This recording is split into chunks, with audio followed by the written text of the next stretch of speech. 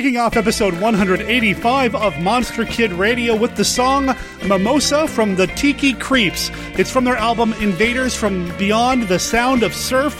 You can find them at tikicreeps.bandcamp.com. Go check them out and let them know that Monster Kid Radio sent you, because they gave us permission to run that song on this episode of this podcast, where we celebrate the classic and sometimes not so classic genre cinema of yesteryear. I'm your host, writer, producer Derek M. Cook. Welcome to the show. I'm super excited for this week's episode. Okay, I'm super excited about every week's episode, but this week's episodes are something that I've been working on for a while, something that we've been wanting to make happen. If I go back into my Facebook conversation with the guest, I've been talking with him for about a year trying to get him on the show, and really it's all on me. I would start conversations about scheduling things, and then I'd let things kind of peter off, and I'd do other episodes, that sort of thing. So, Keith J. Rainville, before we even get started with your episodes here, thank you for making the time to appear on the show. Keith J. Rainville, ladies and gentlemen, is the man behind the website From Parts Unknown. FromPartsUnknown.net brings you masked wrestler pop culture and vintage Mexican monster media, and they've been doing it since 1995. Keith, super cool guy, very passionate about Mexican horror and just being a fan. And that's one of the things that I love doing here on Monster Kid Radio, is talking with people about their fandom of this type of media, of monster movies of all kinds, whether it's Mexican monster movies, Japanese horror, European horror, Hammer films, the AIP stuff from the fit. It doesn't matter. If you're a fan of classic horror, well, you're a friend of mine as far as I'm concerned. Keith, my friend, thank you for joining us here on Monster Kid Radio. Now, we're going to go over all the website stuff at the end of the episode, so stay tuned for that. You'll also hear how you can get a hold of us, contact information, Facebook, all of that.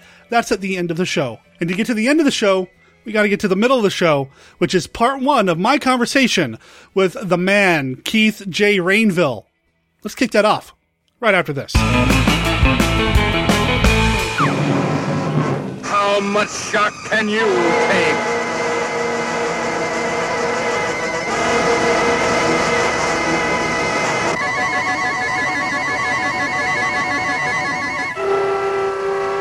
It will haunt you forever. From the depths of evil comes a diabolic killer of beautiful women. The vampire's coffin. See a vampire's body stolen from its tomb. A psycho killer removes the stake so the vampire can again prey on beautiful women.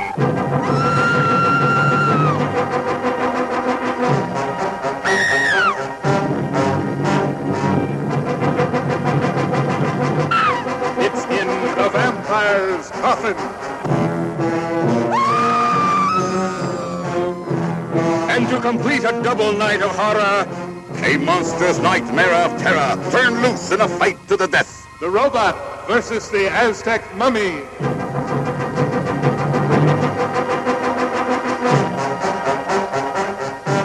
They will bring you a night of terror.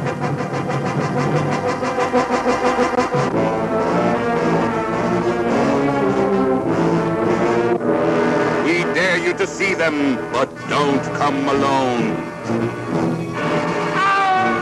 The vampire's coffin. In an all-new double horrorama show with The Robot versus the Aztec Mummy. presented in Hypnoscope. Do you enjoy movies like Carnival of Souls, The Mole People, Black Sunday, and The Tingler? Do you find yourself late at night reading magazines such as Film Max, Chiller Theater, or Monster Bash?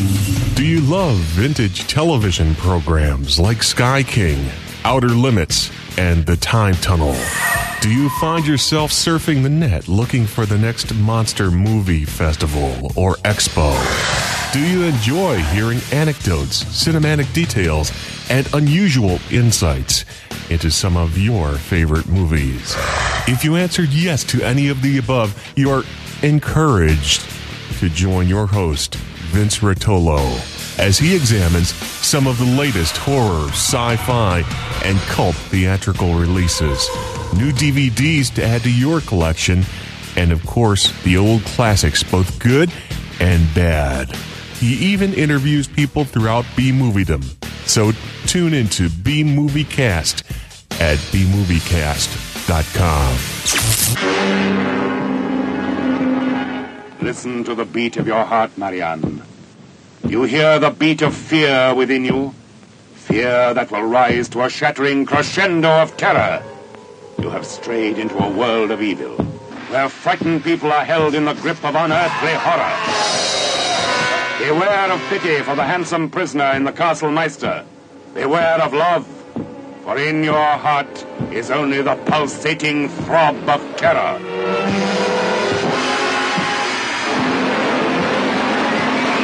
Starring Peter Cushing as the Doctor locked in mortal combat with overwhelming evil.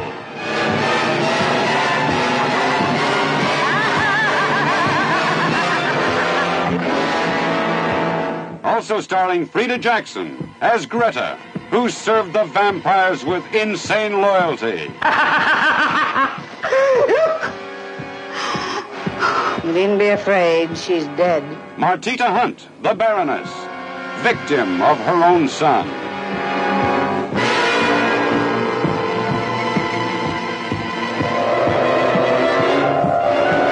Beautiful Yvonne Morlor, France's latest sex kitten, as Marianne, whose beauty was her passport to the twilight world of the undead.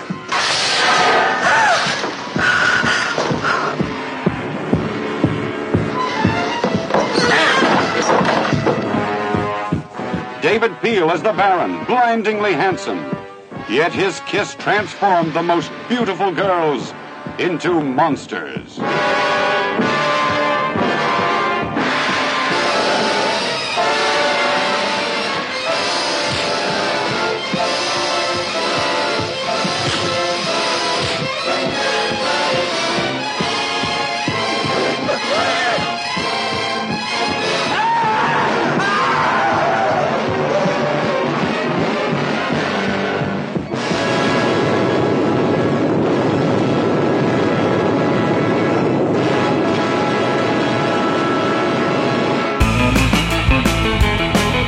I'd like to welcome to Monster Kid Radio an enthusiast, a fan, and somebody who knows a heck of a lot more about Mexican horror movies than I do.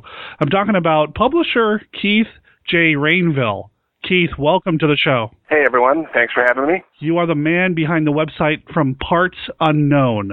Yes, From Parts Unknown, FPU, as the initials go. That's right, yeah. From Parts Unknown is actually a website I became aware of a few years ago when I was doing a different podcast that focused on zombie movies, and I found out about your book, Zombie Mexicano. Just to give some backstory, From Parts Unknown started as a magazine in the 90s before. There wasn't internet back then, but in 92, to 95, when I first kind of became a formal enthusiast of Mexican cinema, I guess, there really just wasn't the internet like we know it. Certainly not like we know it today, and there was just really nothing out there, and there were no pictures, even if there were.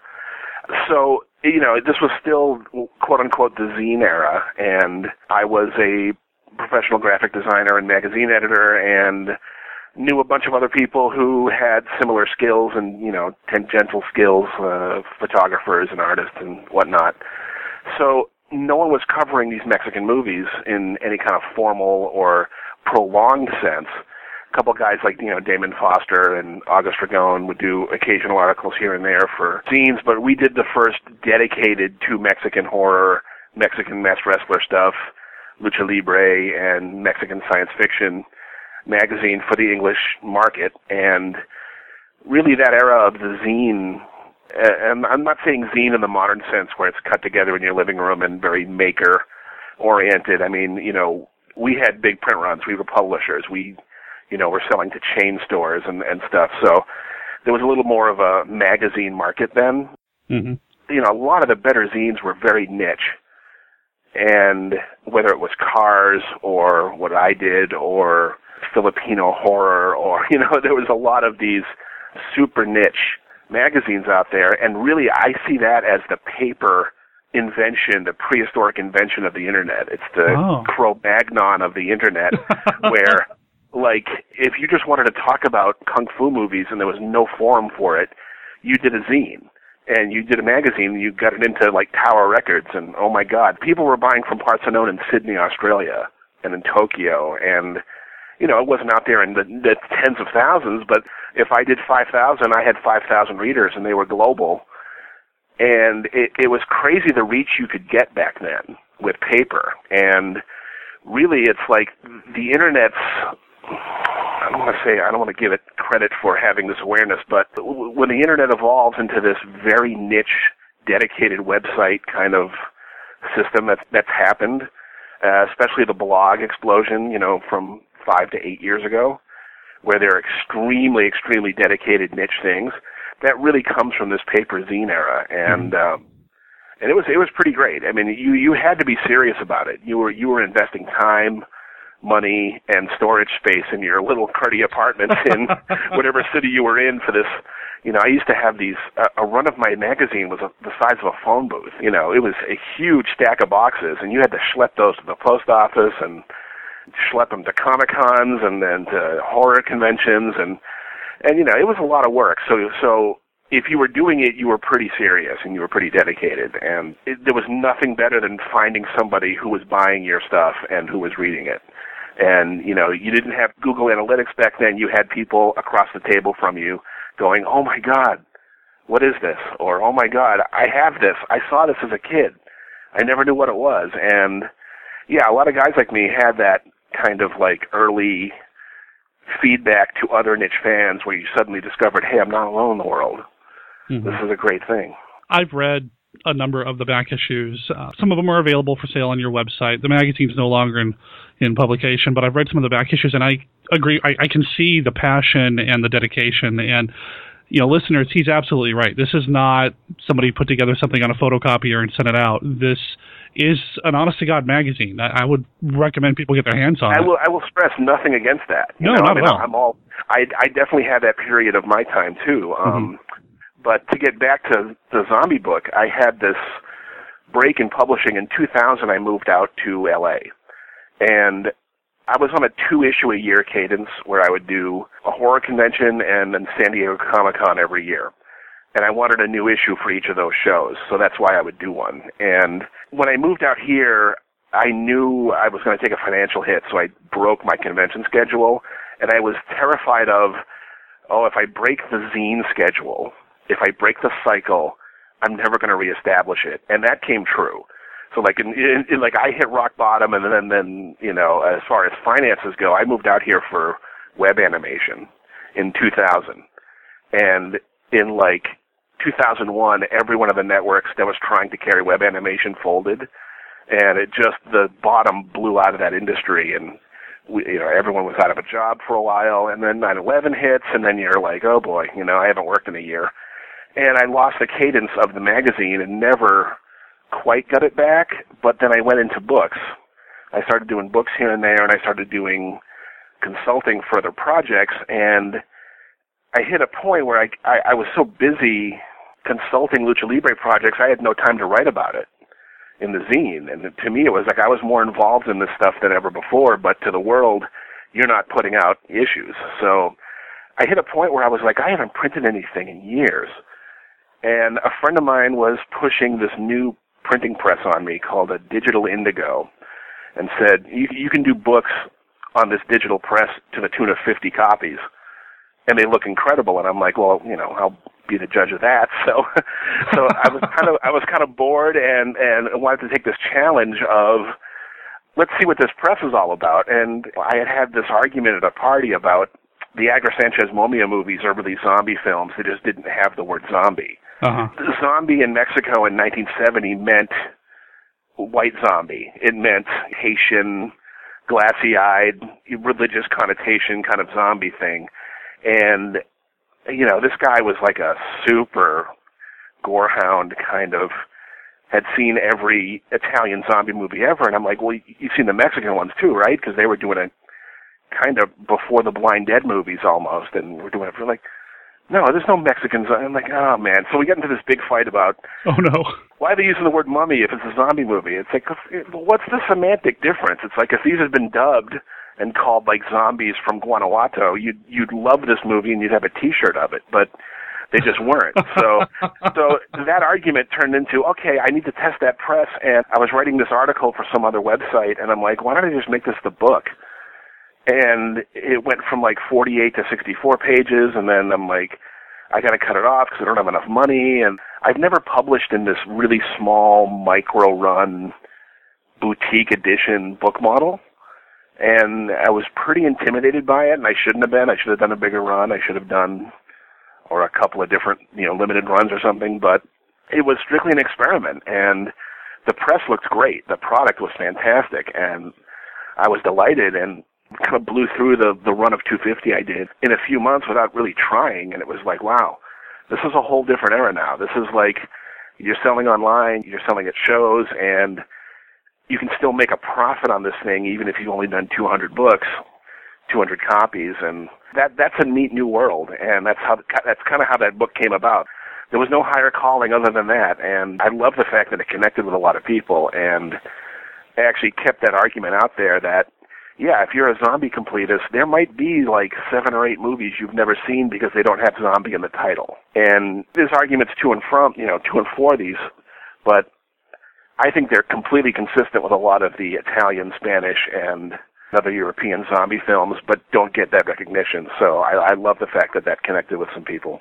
Oh, sure. And I first learned about it, like I said, during a different podcast that I used to produce. I used to produce a zombie podcast, and I learned about the book through a zombie blog up in Canada called The Z Word.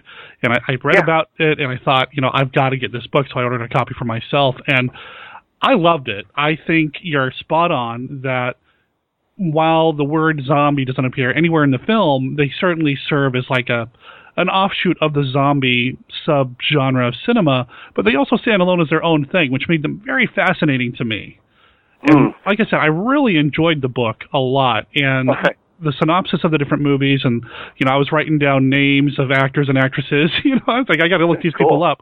And the artwork in there, you filled it with a number of lobby cards and stills. It's a gorgeous book. Unfortunately, it's sold out right now, but if anybody can get their hands on it. I saw one show up on eBay last week. I don't know what it went for, but they sort of are out there. And I'm on another big kind of macro project for the next year, but if time allows at some point, there will be another, I don't want to say edition of that, because, I don't want to penalize anyone who bought that as a limited, and now it's going to come out wide, but I think I want to expand that book into something different and just have a general sort of Mexican undead book and have it be a bigger thing, but have another publisher do it, because honestly, fulfillment is the bane of my life, and I hate I hate packaging up orders and dealing with that kind of thing. I love designing books. I love content. I love the design process and the crafting of them. Selling them, not as much fun. Sure. Or invoicing stores that aren't paying you, definitely not the fun aspect of it. So, So yeah, but something will happen with that material at some point that we'll put it back out in the world, because it's too good. It's too good to be in the obscurity it languishes in, and that's just true of Mexican horror in general. Sure. It's in the ghetto of the horror ghetto. It's this marginalized thing that I just don't get it. I don't get the horror fan who has 30 different genre-lean naked vampire movies and every Naschy Valdemar werewolf film and has never seen anything from Mexico. I just don't get that. I don't get the completists out there who've never seen Mexican Frankensteins and Mexican Wolfmen, and it would drive me nuts knowing this stuff is out there and I haven't seen it. But you see way too many people just be dismissive of, oh, it's that Mexican crap, or it's that masked wrestler crap, or it's that. And it's like, well, some of that crap was done by geniuses. Chano Urrieta is a genius director. He worked with Jodorowsky. No one's arguing his ability. And the DVDs that Casa Negra put out at the beginning of the decade, these are Criterion-level DVDs of movies like The Witch's Mirror and The Brainiac and Black Pit of Dr. M. And everyone needs to own these. These are like some of the best horror on the globe, and they need to have equal cult status with Japanese and Spanish and Italian, but just somehow don't. And that kind of baffles me and kind of drives me nuts. And anything I can do to put a dent in that ambivalence that a lot of the world seems to have, I'll take that shot. Do you think some of the problem is, well, the perceived problem is that when they do show up over here, they've been K. Gordon Murray'd, where there might be kind of played down a little bit and they aren't really presented in the original fashion? Yeah, I mean, here's the thing with the K. Gordon Murray. I have two very different, unrelated thoughts on the K. Gordon Murray stuff that I'd love to get to. Is one, without the K. Gordon Murray treatments, we just don't have these movies. Right. If you were a child of the 80s, if you were a teenager in the 80s like I was, the fact that the Samsonized Santo films and the K. Gordon Murray dubbed up movies and the Aztec Mummy movies that, you know, even Johnny Legend rescored with his music and that kind of stuff would show up on USA Network, on Commander USA's Groovy Movies, and showed up later on Mystery Science Theater 3000. Without those treatments, there's zero awareness of this product. So that period of schlocky dubbing and drive-in exploitation is sort of the worst thing that's ever happened to these movies and the best thing that's ever happened. It's like everything I am as a fan of these movies is because I was exposed to those, but it allows them to live in that golden turkey phantom zone of punishment that people put them in. And Robot vs. the Aztec Mummy was a famous movie for being the worst movie ever made for a long time. That and Plan 9 are like the perennial, this is the worst movie ever made, look. And it's like, yeah, I don't know, that's a giant robot fighting a mummy and they're ripping each other apart. It's pretty awesome. You know, it's pretty great if you're a kid.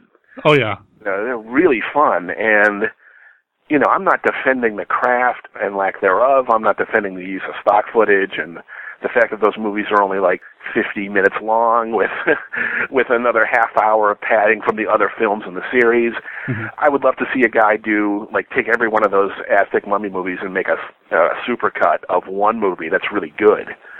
And I think you could do great stuff with that. But it's like, don't punish these movies like that. And realize that, yeah, when you see Samson versus the Vampire Women, that it's pretty fun and it's schlocky and it's got this quality to it. It's a psychotronic experience, quote unquote. But El Santo contra las Mujeres Vampiras, when you see the original and you see it wide and you see it restored and crisp like it is on the Mexican DVDs from the past 5 years, wow, this is like a legitimately good vampire movie, and these women are gorgeous, and this thing is just gorgeously warm, milky black and white, and completely competent in all its execution, and it's got a lot going for it. The so bad it's good, quote-unquote, curse it's the best exposure a movie can get, and it's also the worst life sentence a movie can get. So, I mean, what do you do? The other thing I want to bring up about the K. Gordon Murrays is that they're disappearing. They are not being preserved. They are not being transferred onto Blu-ray. They never made legitimate DVDs. They were seen as public domain until some copyright laws changed in the late 90s in Mexico or early 2000s, and suddenly you couldn't get those movies anymore and no one could produce them. So the dub packages are not being archived in Mexico. They're not being archived by any American studio. Some are on YouTube. Some are on really bad public domain DVDs that were blown out at these big box stores in the mid-2000s for $1 a disc.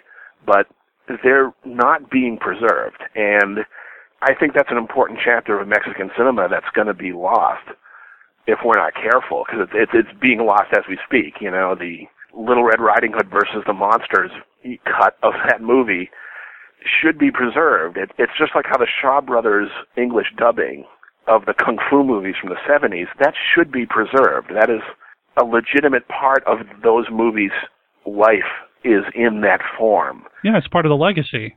It's part of the legacy, and as long as you have the original, as long as you have the Cantonese or Mandarin originals available, give us both. Why banish one as this bad aside chapter that we'd all like to forget?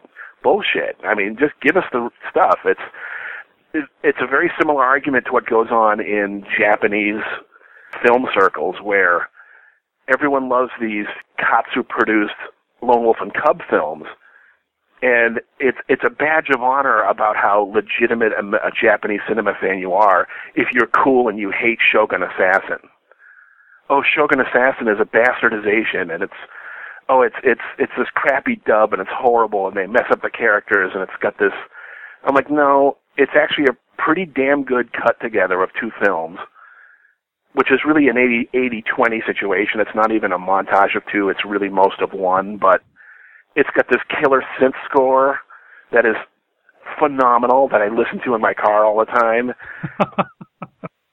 Its reach in 1980 cannot be understated. It's like, you know this property, you know that manga, you know those other 6 films because of Shogun Assassin.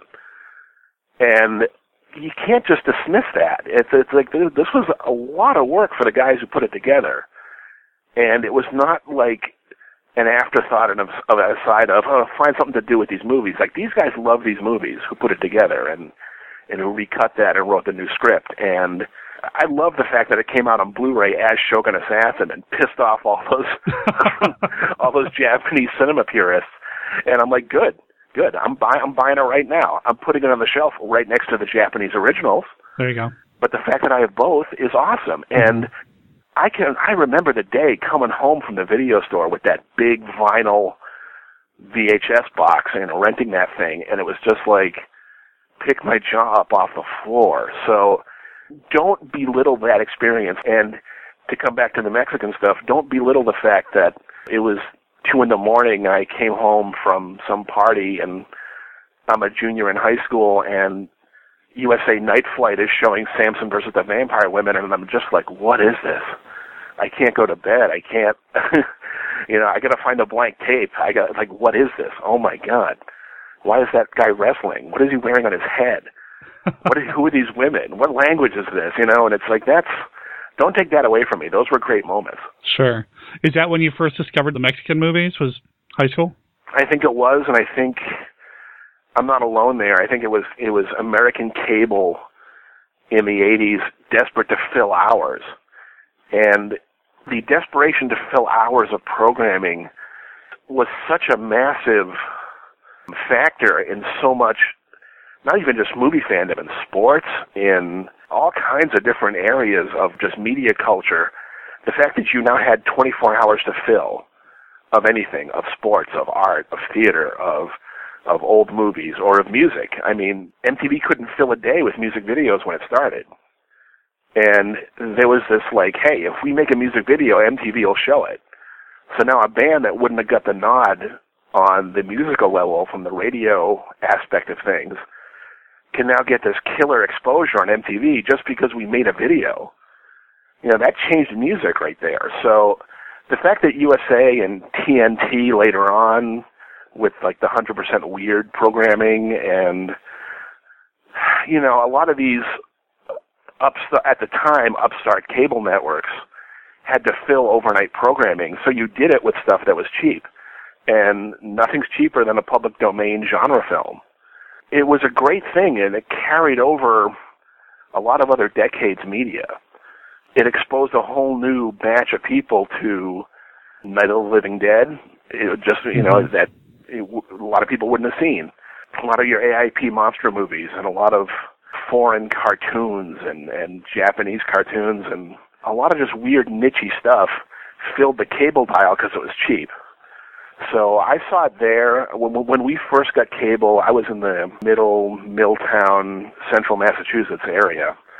And as far away from Mexico as you can almost literally get in America, in the U.S. I mean, there was no reason for me to get into Mexican movies at that point. And just flipping around the cable dial with this remote, and that was such a new experience because, I grew up in the 70s as a kid with 4 channels and, some UHF, and you might get some monster movies from a UHF channel, but cable suddenly was like this 65 channels, my God, I'm just hitting this remote, and just floating through these channels of just weird programming. And I think we had Univision. Galavision did not exist at that point, but, there was like 1 or 2 Spanish networks just on the dial. And they used to fill the dial with networks you knew you were never going to watch just to say, hey, there's 75 channels. You would pass Univision, and it seemed like there was always a Santo movie on. And I didn't know he was Santo. It was just, there's that guy with the silver wrestling mask, or the white wrestling mask, because it was a black and white movie. You didn't know it was silver. But sure, like I was a wrestling fan for life, and my dad was too. And we'd stomp on him, like, there he is again. What is this? What? Is he fighting an octopus? What? I don't even know. And even if we just watched 5 minutes of it on our way to something else, it's like, it was just so baffling that there he was again.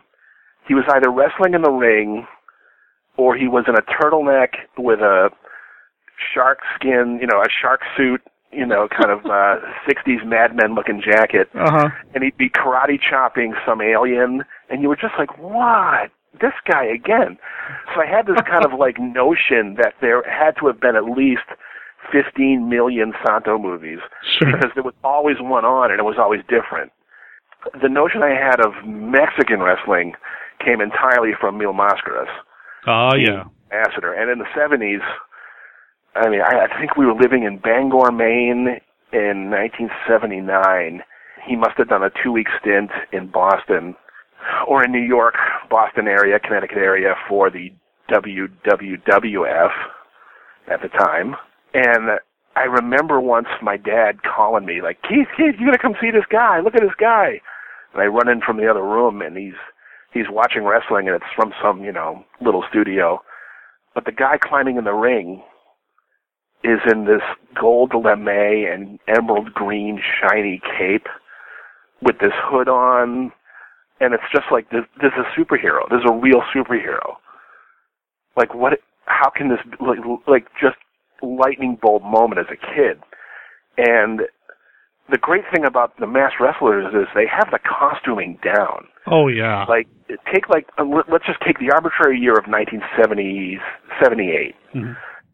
You have these Nicholas Hammond Spider-Man TV movies at the time. You had Spider-Man on the Electric Company. You had the Reb Brown Captain America movies right there, the Doctor Strange TV movie, the Superman TV shows, the Captain Marvel serials. And, like, all of those, they just couldn't get the costumes good.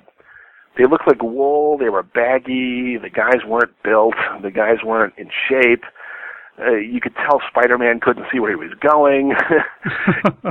Why does the Captain Marvel TV show suck? All he does is, like, help kids find their ponies. And then there's Mil Mascaras, who is this, like, Mr. Universe level bodybuilder in this costume that's got, like, it's clinging to him like one of the Romitas drew it in a Marvel comic. And it's all these colors, and he's got this logo on his forehead and a cape, and he's beating some dude half to death in the ring, and you're like, how come they can do it and we can't? Like, what? Huh?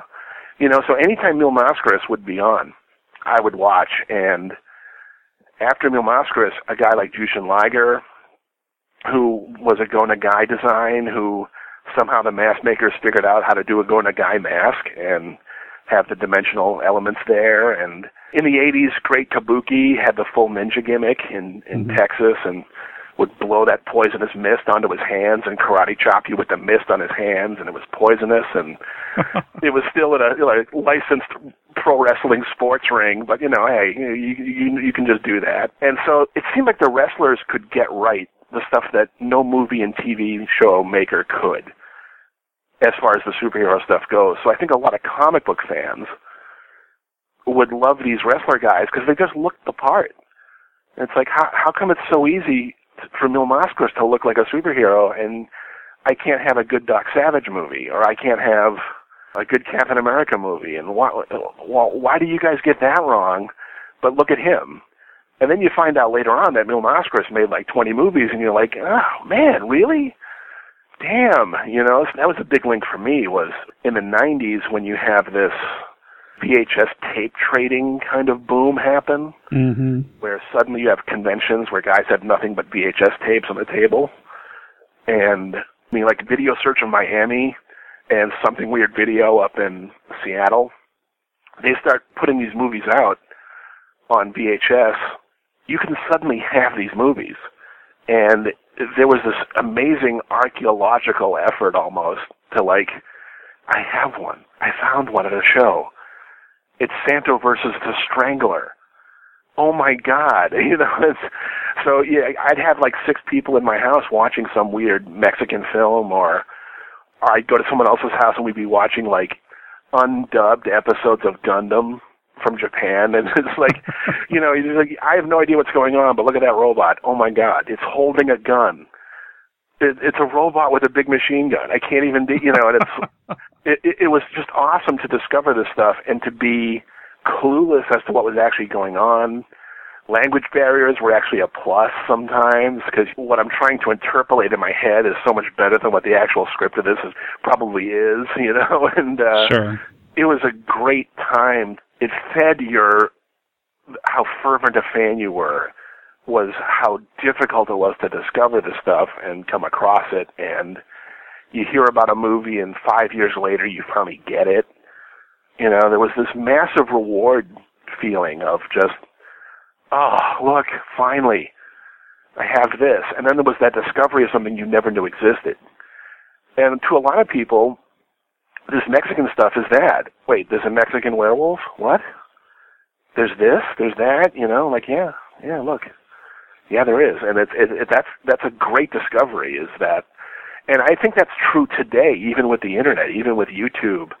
Because the Mexican stuff has been dismissed for so long and just kind of discarded, or it's just a footnote in someone's book, or it's a single article in Film Facts or in whatever magazine out there, but not the whole issue.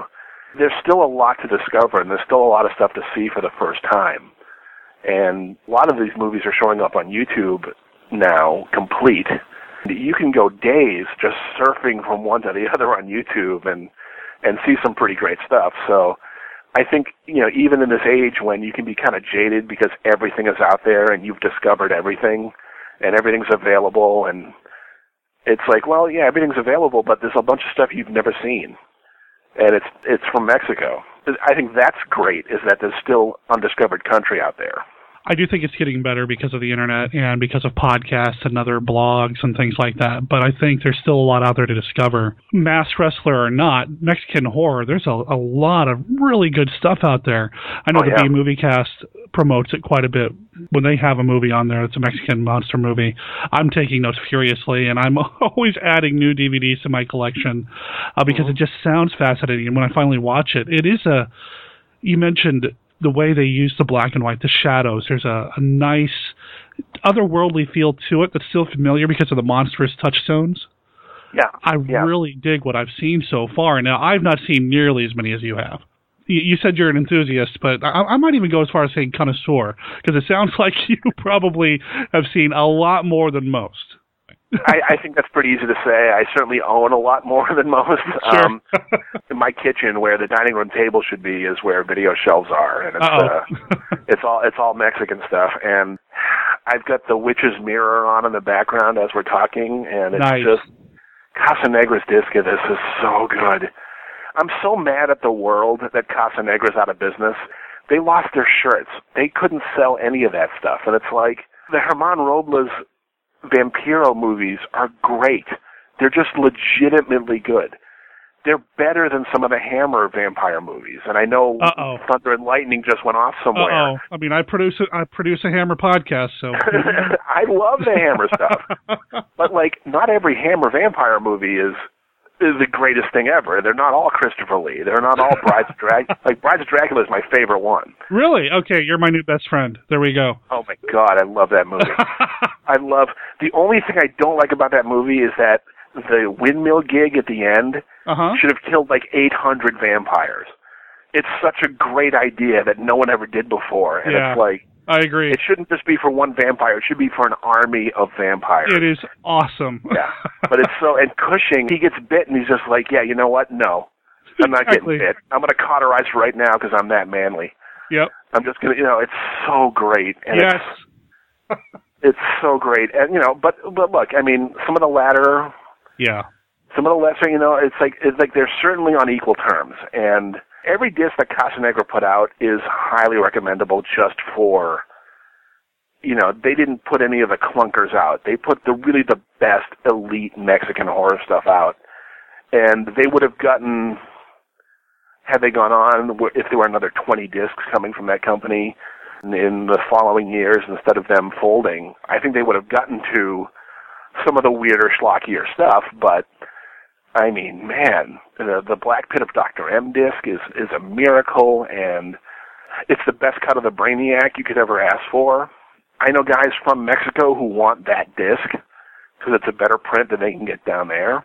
Wow. There's so much legit good. And then even if you're not in the conversation about legitimately good or high-end art cinema or universal level good horror or something, even if you want that so bad it's good experience, that schlocky party movie or that head-slapping weird psychotronic film, Ship of Monsters, La Nave de los Monstruos. I defy any human being on Earth, whether you speak Spanish or not, to watch that movie and not come out the other side a better person.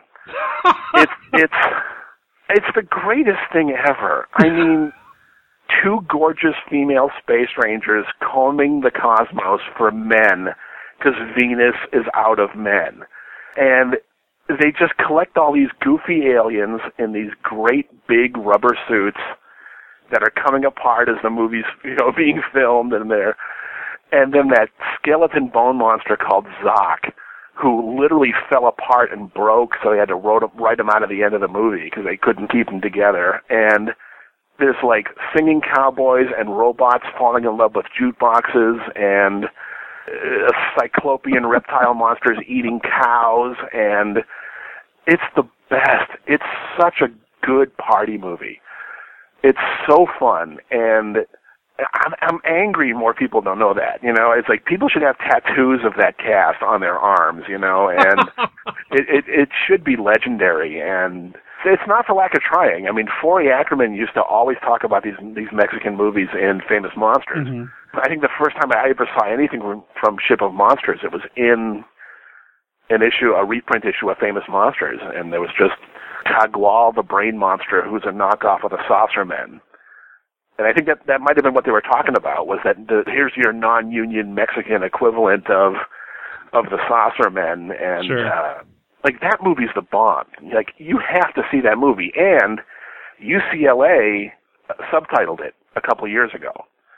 So you can see that film with subtitles now. Not that you need them. Not that you need them. Yeah, It's on. I think the subtitled cut is on YouTube. There's certainly enough bootleg DVDs of it around that you can find it, and it's almost not as good with the subtitles because it's so batshit crazy you don't want to know what's going on. You know, it's so weird that once you know what they're saying, it's like, oh, well, that actually kind of makes sense. Wait a minute, hold on. I don't like this as much. But yeah, I mean, Ship of Monsters is great. Brainiac is fantastic. There's flavors for everybody in Mexican horror. And Night of the Bloody Apes, I mean, that's just a straight-up gore thing. It's straight-up gorehounds. That's kind of like the one movie a lot of gorehounds own from Mexico is Night of the Bloody Apes, because it's got all those surgery cut-ins and unnecessary blood and gore and stuff. So it's like, yeah, there is something for everybody in the south of the border offerings.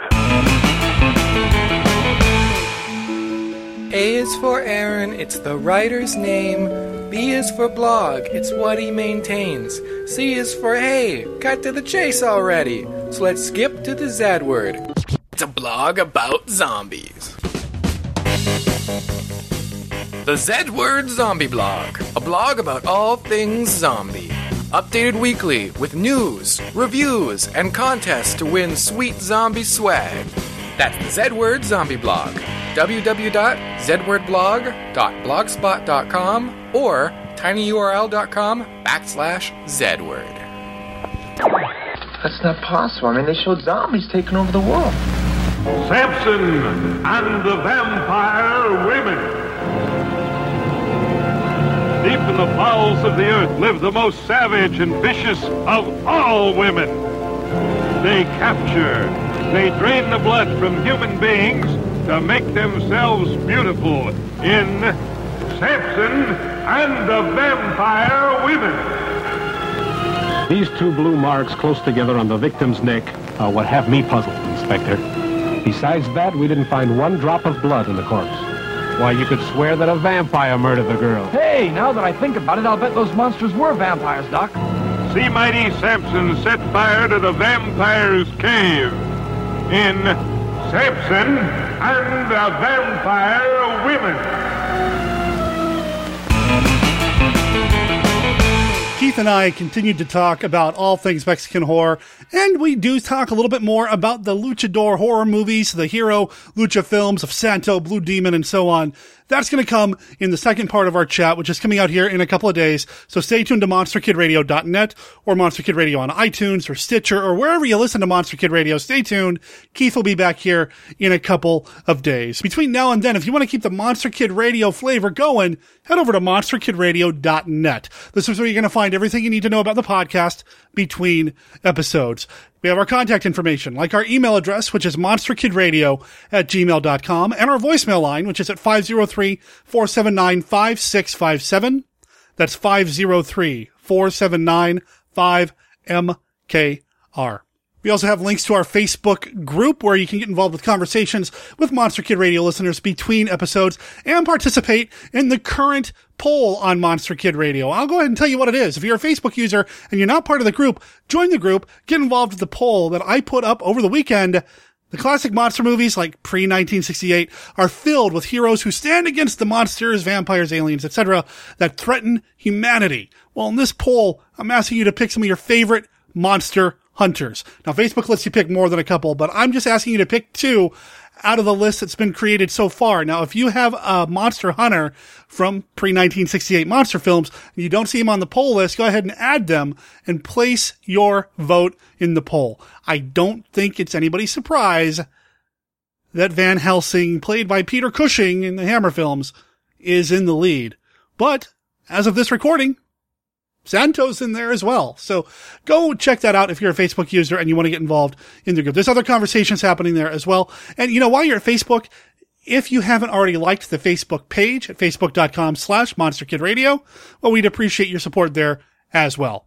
Speaking of your support, something that you can do to help Monster Kid Radio out is vote for us in the Rondo Awards. Go over to RondoAward.com and learn everything that there is to know about the Rondo Awards. Go back a couple of weeks at MonsterKidRadio.net and you'll find a list of every nominee that's appeared on Monster Kid Radio in the past. Monster Kid Radio represents in the ballot for this year's Rondo Awards. And as of this episode, we've got another one.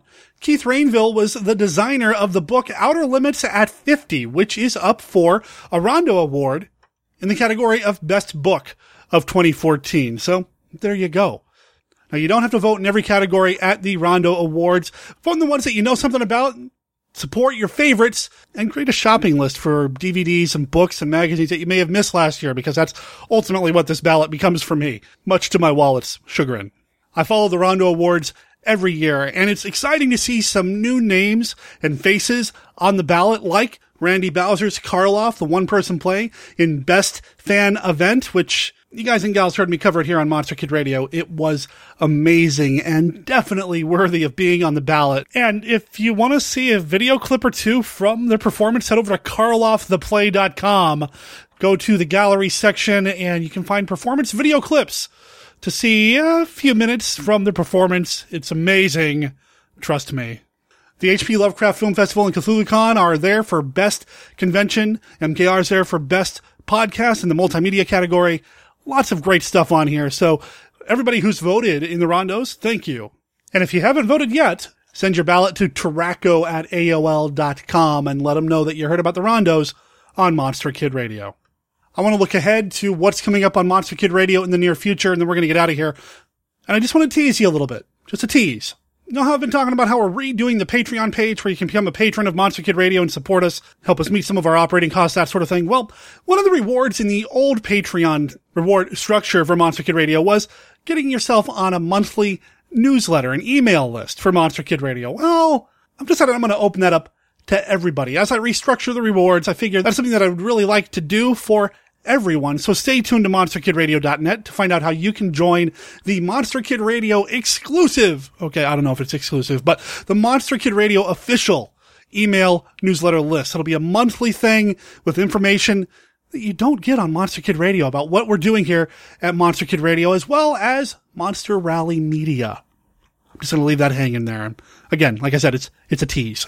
Of course, before that, you're going to get part 2 of our conversation with Keith J. Rainville about Mexican horror movies, Mexican monster movies. I think in that part of the conversation, I inadvertently mentioned who my favorite lucha hero is, and Keith made a Batman comparison to one of the lucha heroes, and I really agree with him. Even though Batman's one of my least favorite superheroes, sorry, Bat fans, but you're just going to have to come back for part 2 of our conversation with Keith to know just what in the hell I'm talking about. Thank you, Keith, for joining Monster Kid Radio this week, and thank you, Monster Kids, for listening to Monster Kid Radio, and thanks to the Tiki Creeps for letting us play their song Mimosa here on the show.